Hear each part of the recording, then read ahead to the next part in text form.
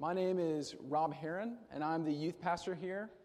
And I'm very glad to be preaching this morning, and we're continuing our series on the means of grace. When I say the means of grace, I mean things that God has given us to help us grow. That God not only provides salvation, but He provides channels through which we grow by His grace, and our faith is strengthened. These are God's provision for your growth.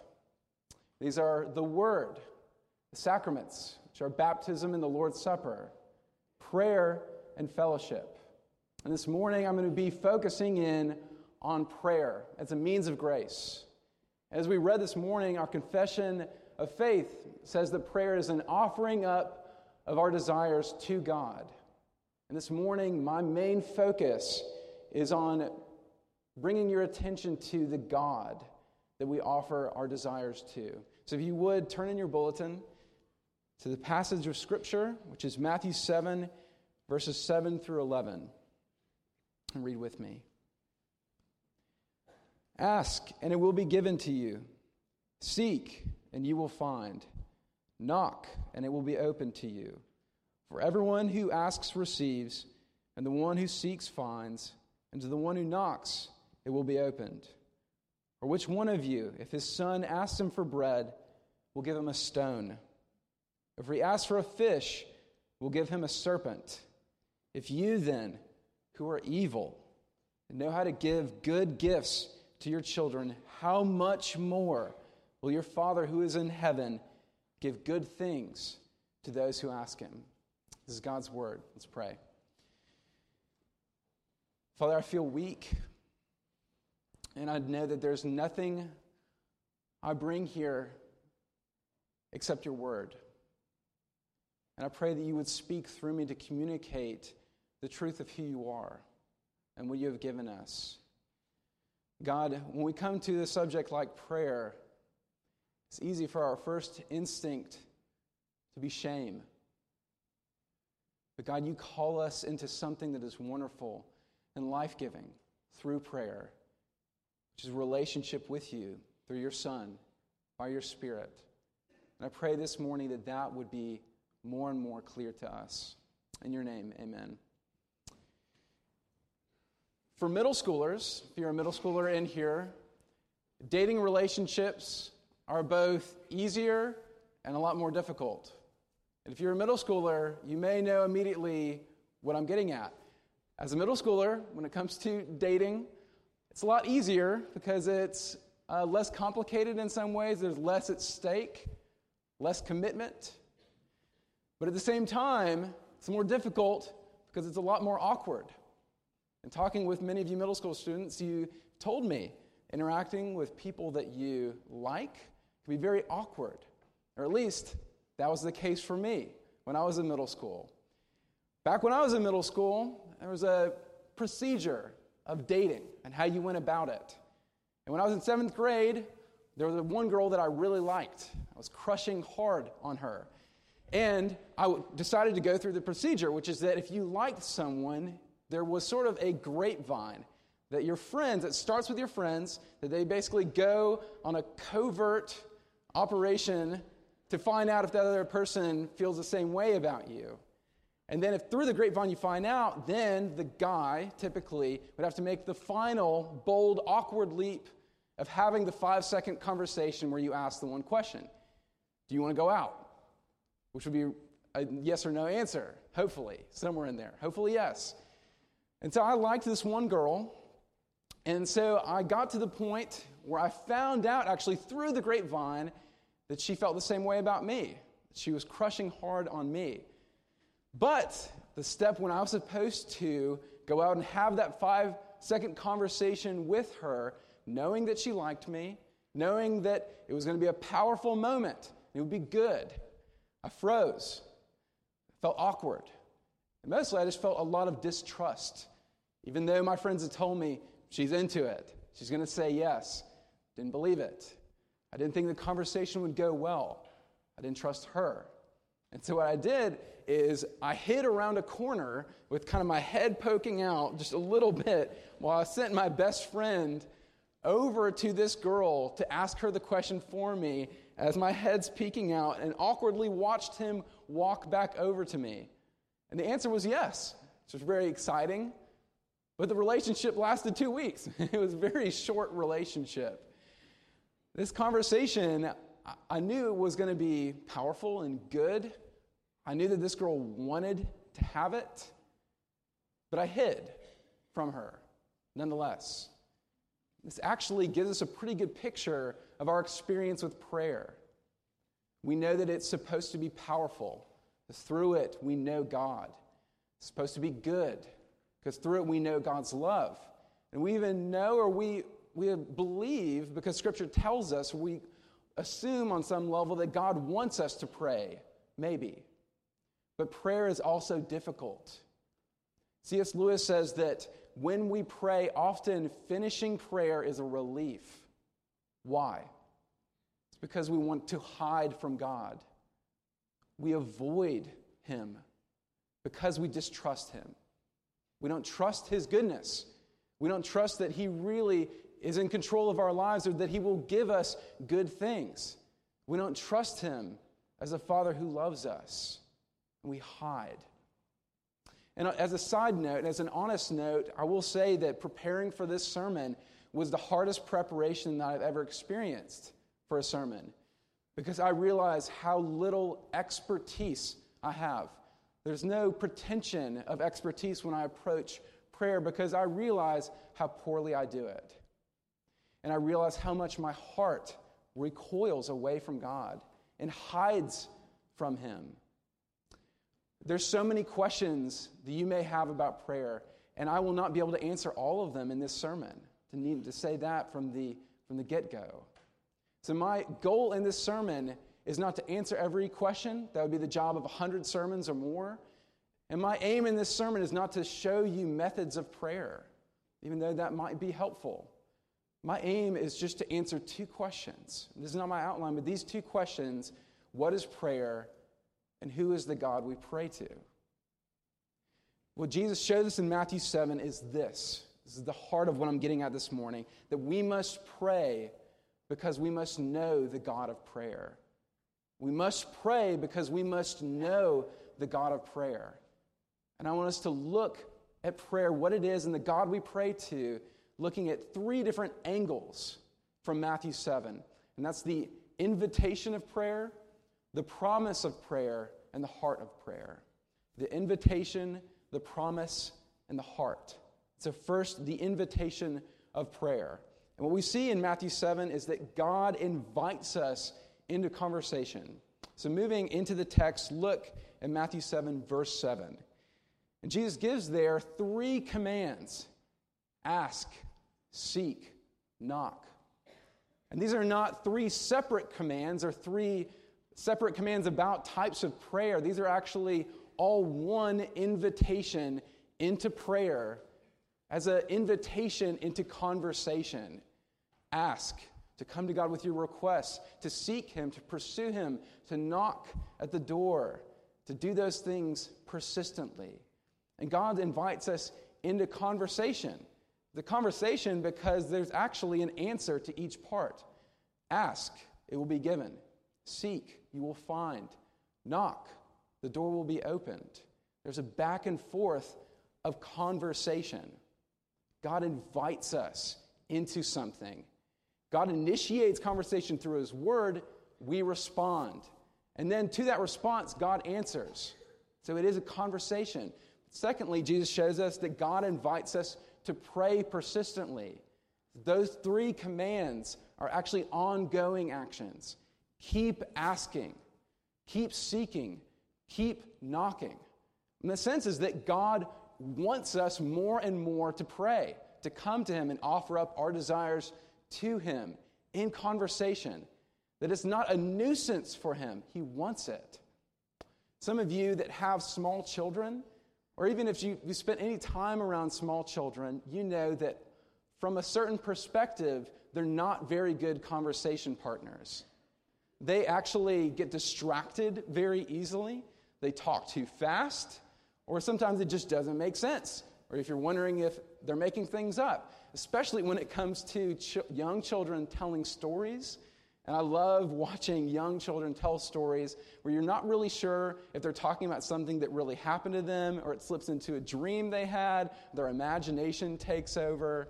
I've heard children tell stories where it sounds like all three, where it's sort of like, I woke up today and then a chicken came in and he knew it was my birthday and he gave me a present, but I didn't want the present, I didn't know how to tell him, and then I fell down and then we all had fun.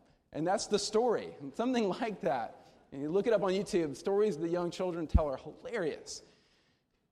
But even though they're not, from a certain perspective, not great conversation partners, if you have young children, you delight in them doing that, in them telling you these stories or to speak to you.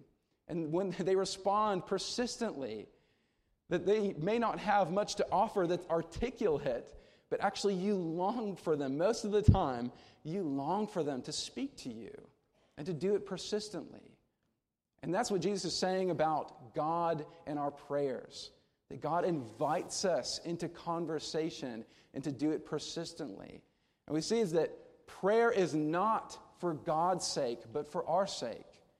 It's not because God needs conversation partners.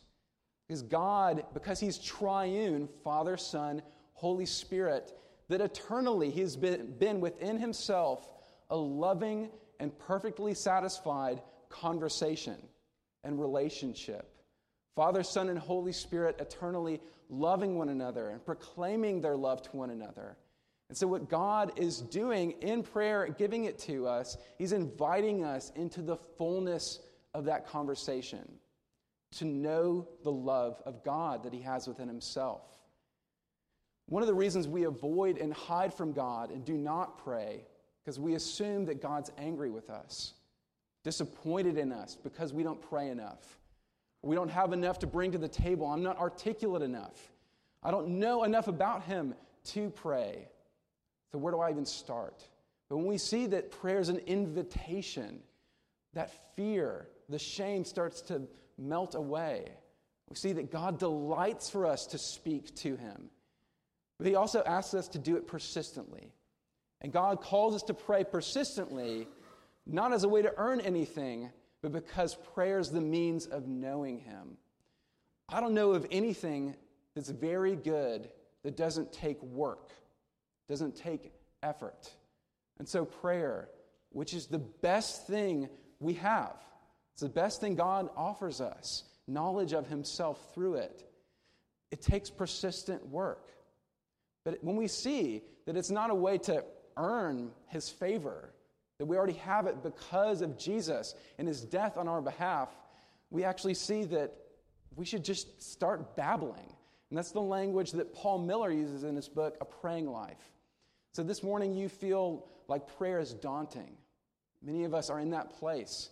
My advice would be to just start babbling, to go to God. And He knows that you get distracted in your prayers. Or often you say the wrong thing and you have to correct yourself. And it doesn't feel that articulate, doesn't feel that magical. Prayer works because God invites it, not because you're articulate. So God calls you to come and pray persistently, knowing that He delights in you. So that's the first thing. But the second is that God makes promises about prayer. If you look back at the passage, and first God makes promises about prayer itself. The first thing being that prayer works. It works. It's effective. You can see that in verse 8, where it says, "For everyone who asks receives, and the one who seeks finds, and to the one who knocks it will be open." Jesus again repeating that when you pray and you ask, it will be given. It works. But at the same time, Jesus makes it very clear that it's not the talent or the gifts of the person who's praying that makes prayer effective. He says, everyone who asks receives. It's not about you and your merit. Your prayer is effective by the work of Jesus Christ. Secondly, God makes promises about what prayer brings. You see in verse 8, the prayer brings what it asks for. If you knock in desiring that the door will be opened, it will be opened. The obvious question comes up here. What about all of the prayers that seemingly go unanswered? We pray that God would remove sickness, and it remains. We pray that God would heal conflict, but the conflict continues.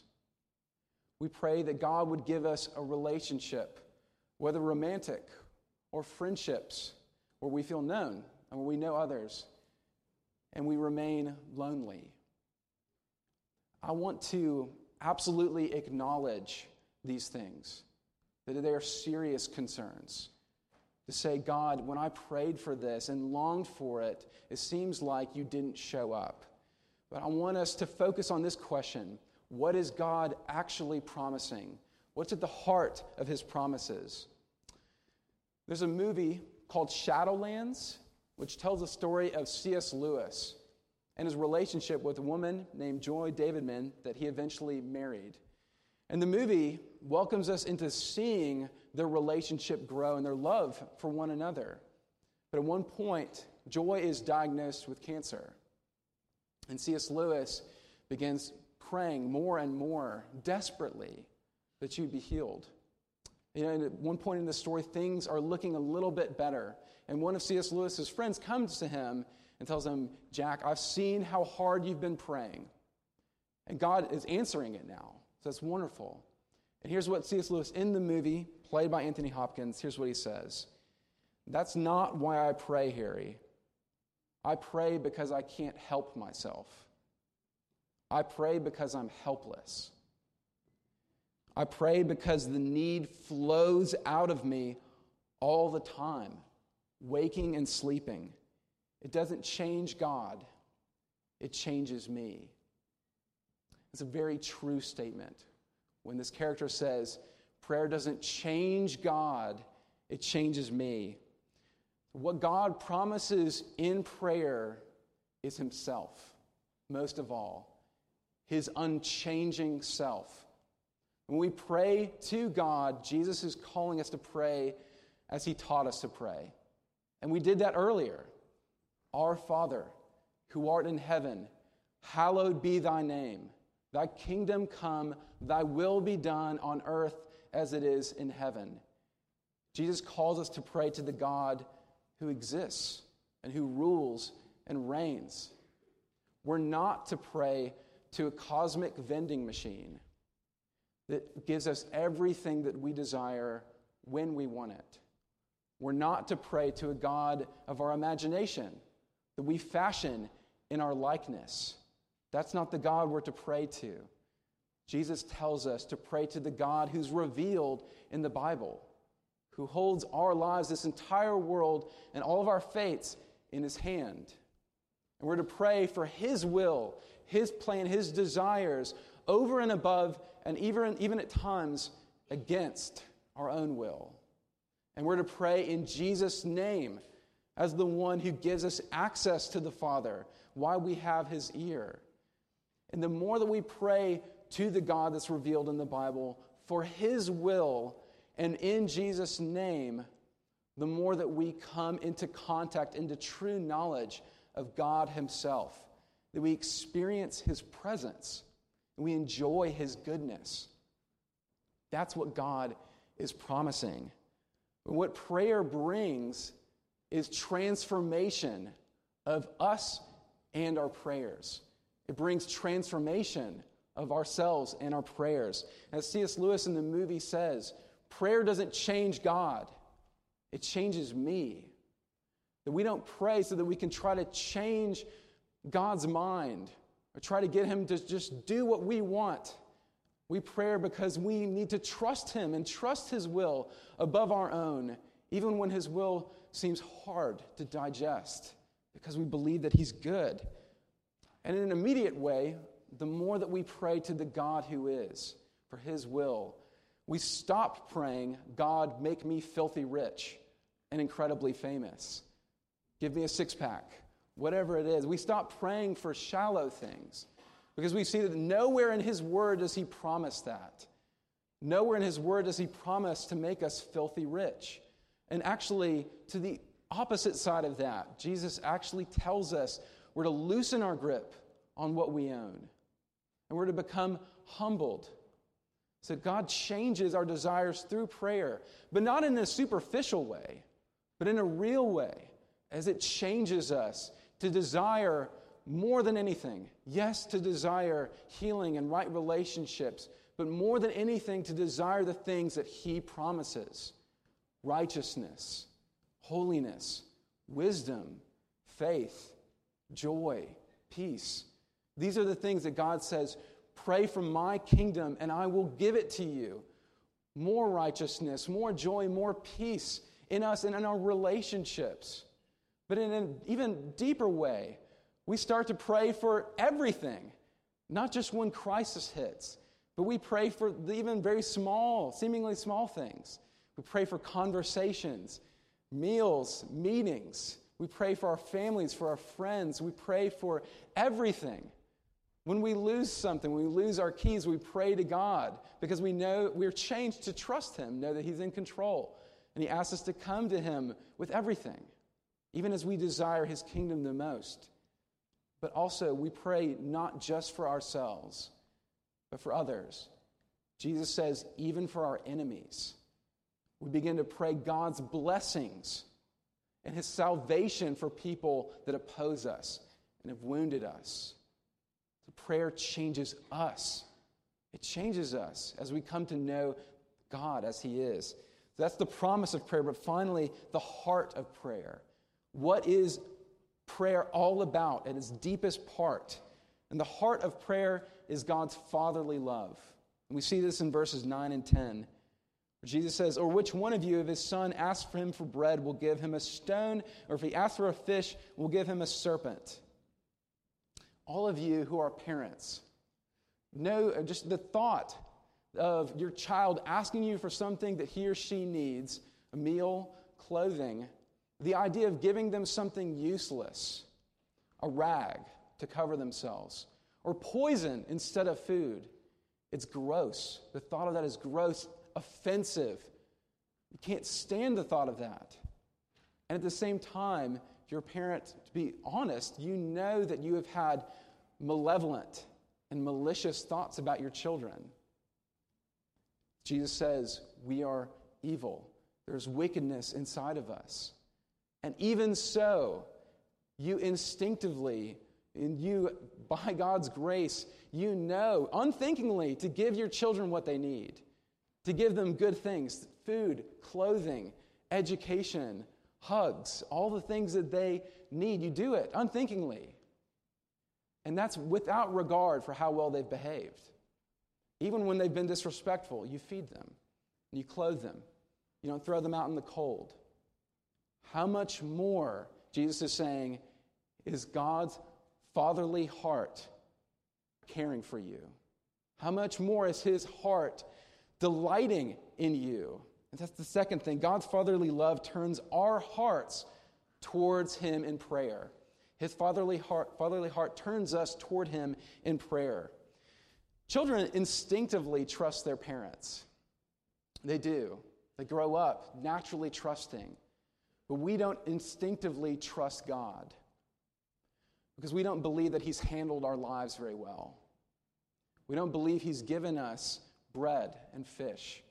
And actually, the deepest reason why we hide from Him is because of our experience in a painful world where it feels like God has not given us bread, He's given us a stone, something useless. Instead of a fish, He gave us a serpent, something that hurts us.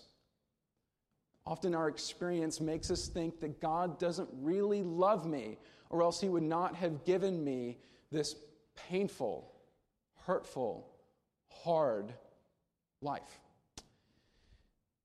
But Jesus tells us in the midst of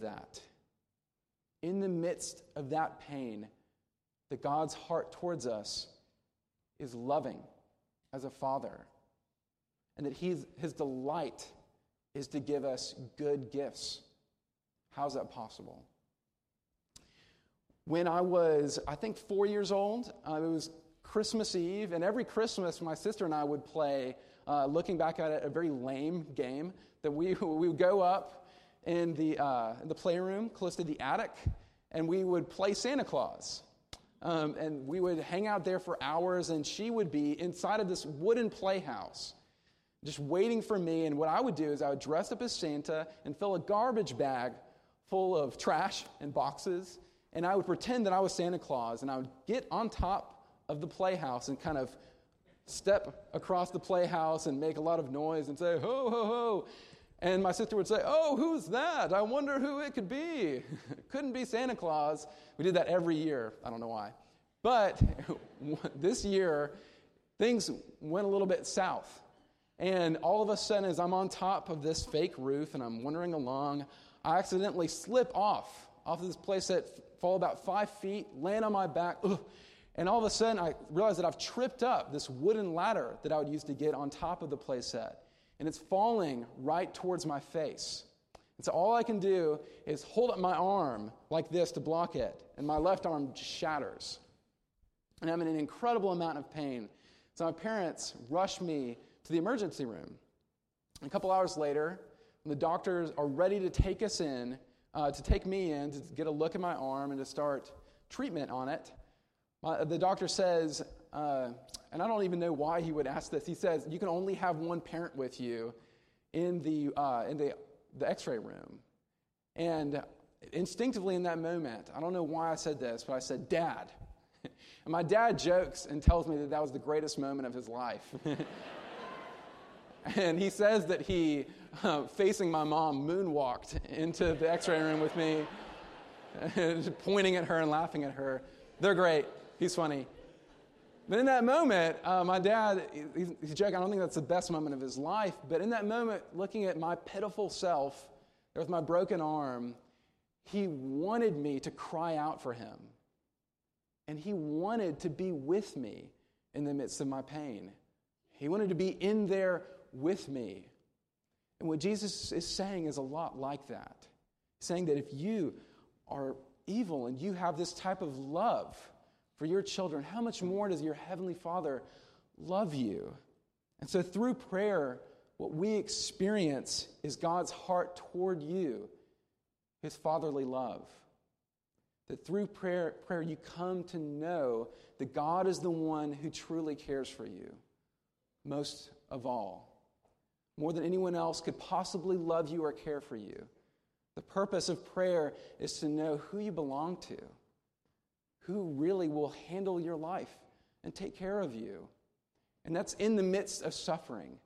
That when you suffer, and as you pray to God, crying out, Abba, Father, in the midst of that pain, your heart is reminded of God's heart toward you. And you see that all the painful things and the suffering has to be working out for your good. Not only that it is in some cheap way, but it has to be because God loves me that much. He has to be working this for my good. But also more than that, you begin to see that God's fatherly heart in everything that's good in your life. Often when we pray for things, if we pray for even healing of a cold, and suddenly we get better, often the first thing I think is that was going to happen anyways. There's a natural explanation for this. I took medicine and I got well. And I don't give thanks to God for His work through the medicine and through His care in my life.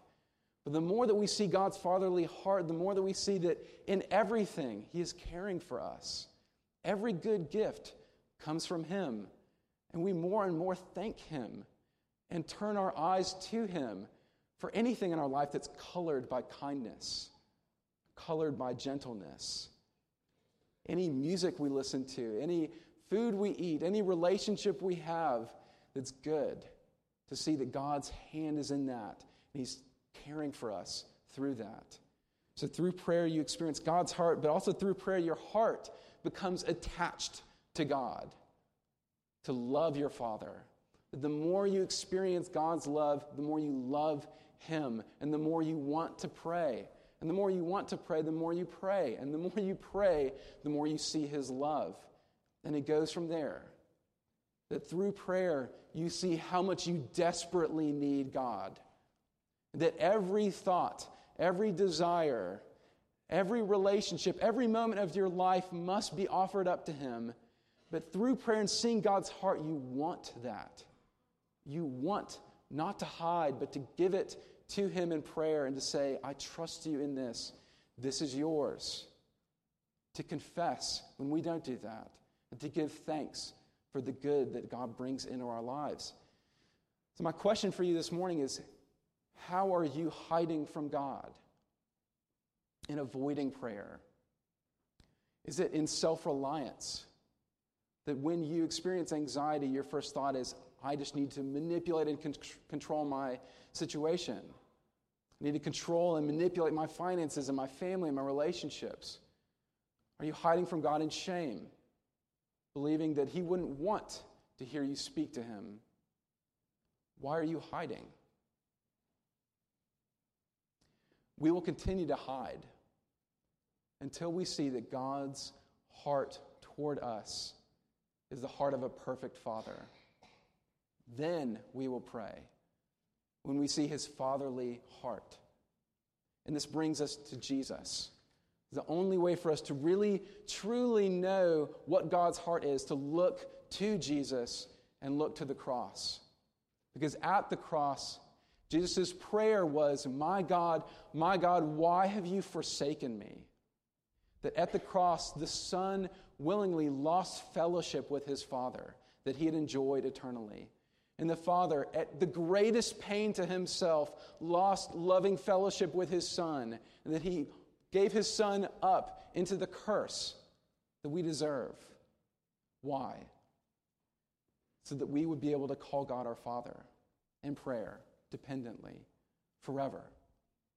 That when we pray to God, we would know that we have his ear because his Son intercedes for us. That when we pray, we know that God uses it. But because of Jesus Christ, the Spirit is given to us, the Spirit of adoption. Only then, when we see God's love for us in Jesus, will we pray. Because the God who's willing to suffer the loss of his Son, and the Son who's willing to sacrifice himself for us, that's a God that not only can we trust, but we must trust. We must pray to God because we must know the God of prayer. Let's pray.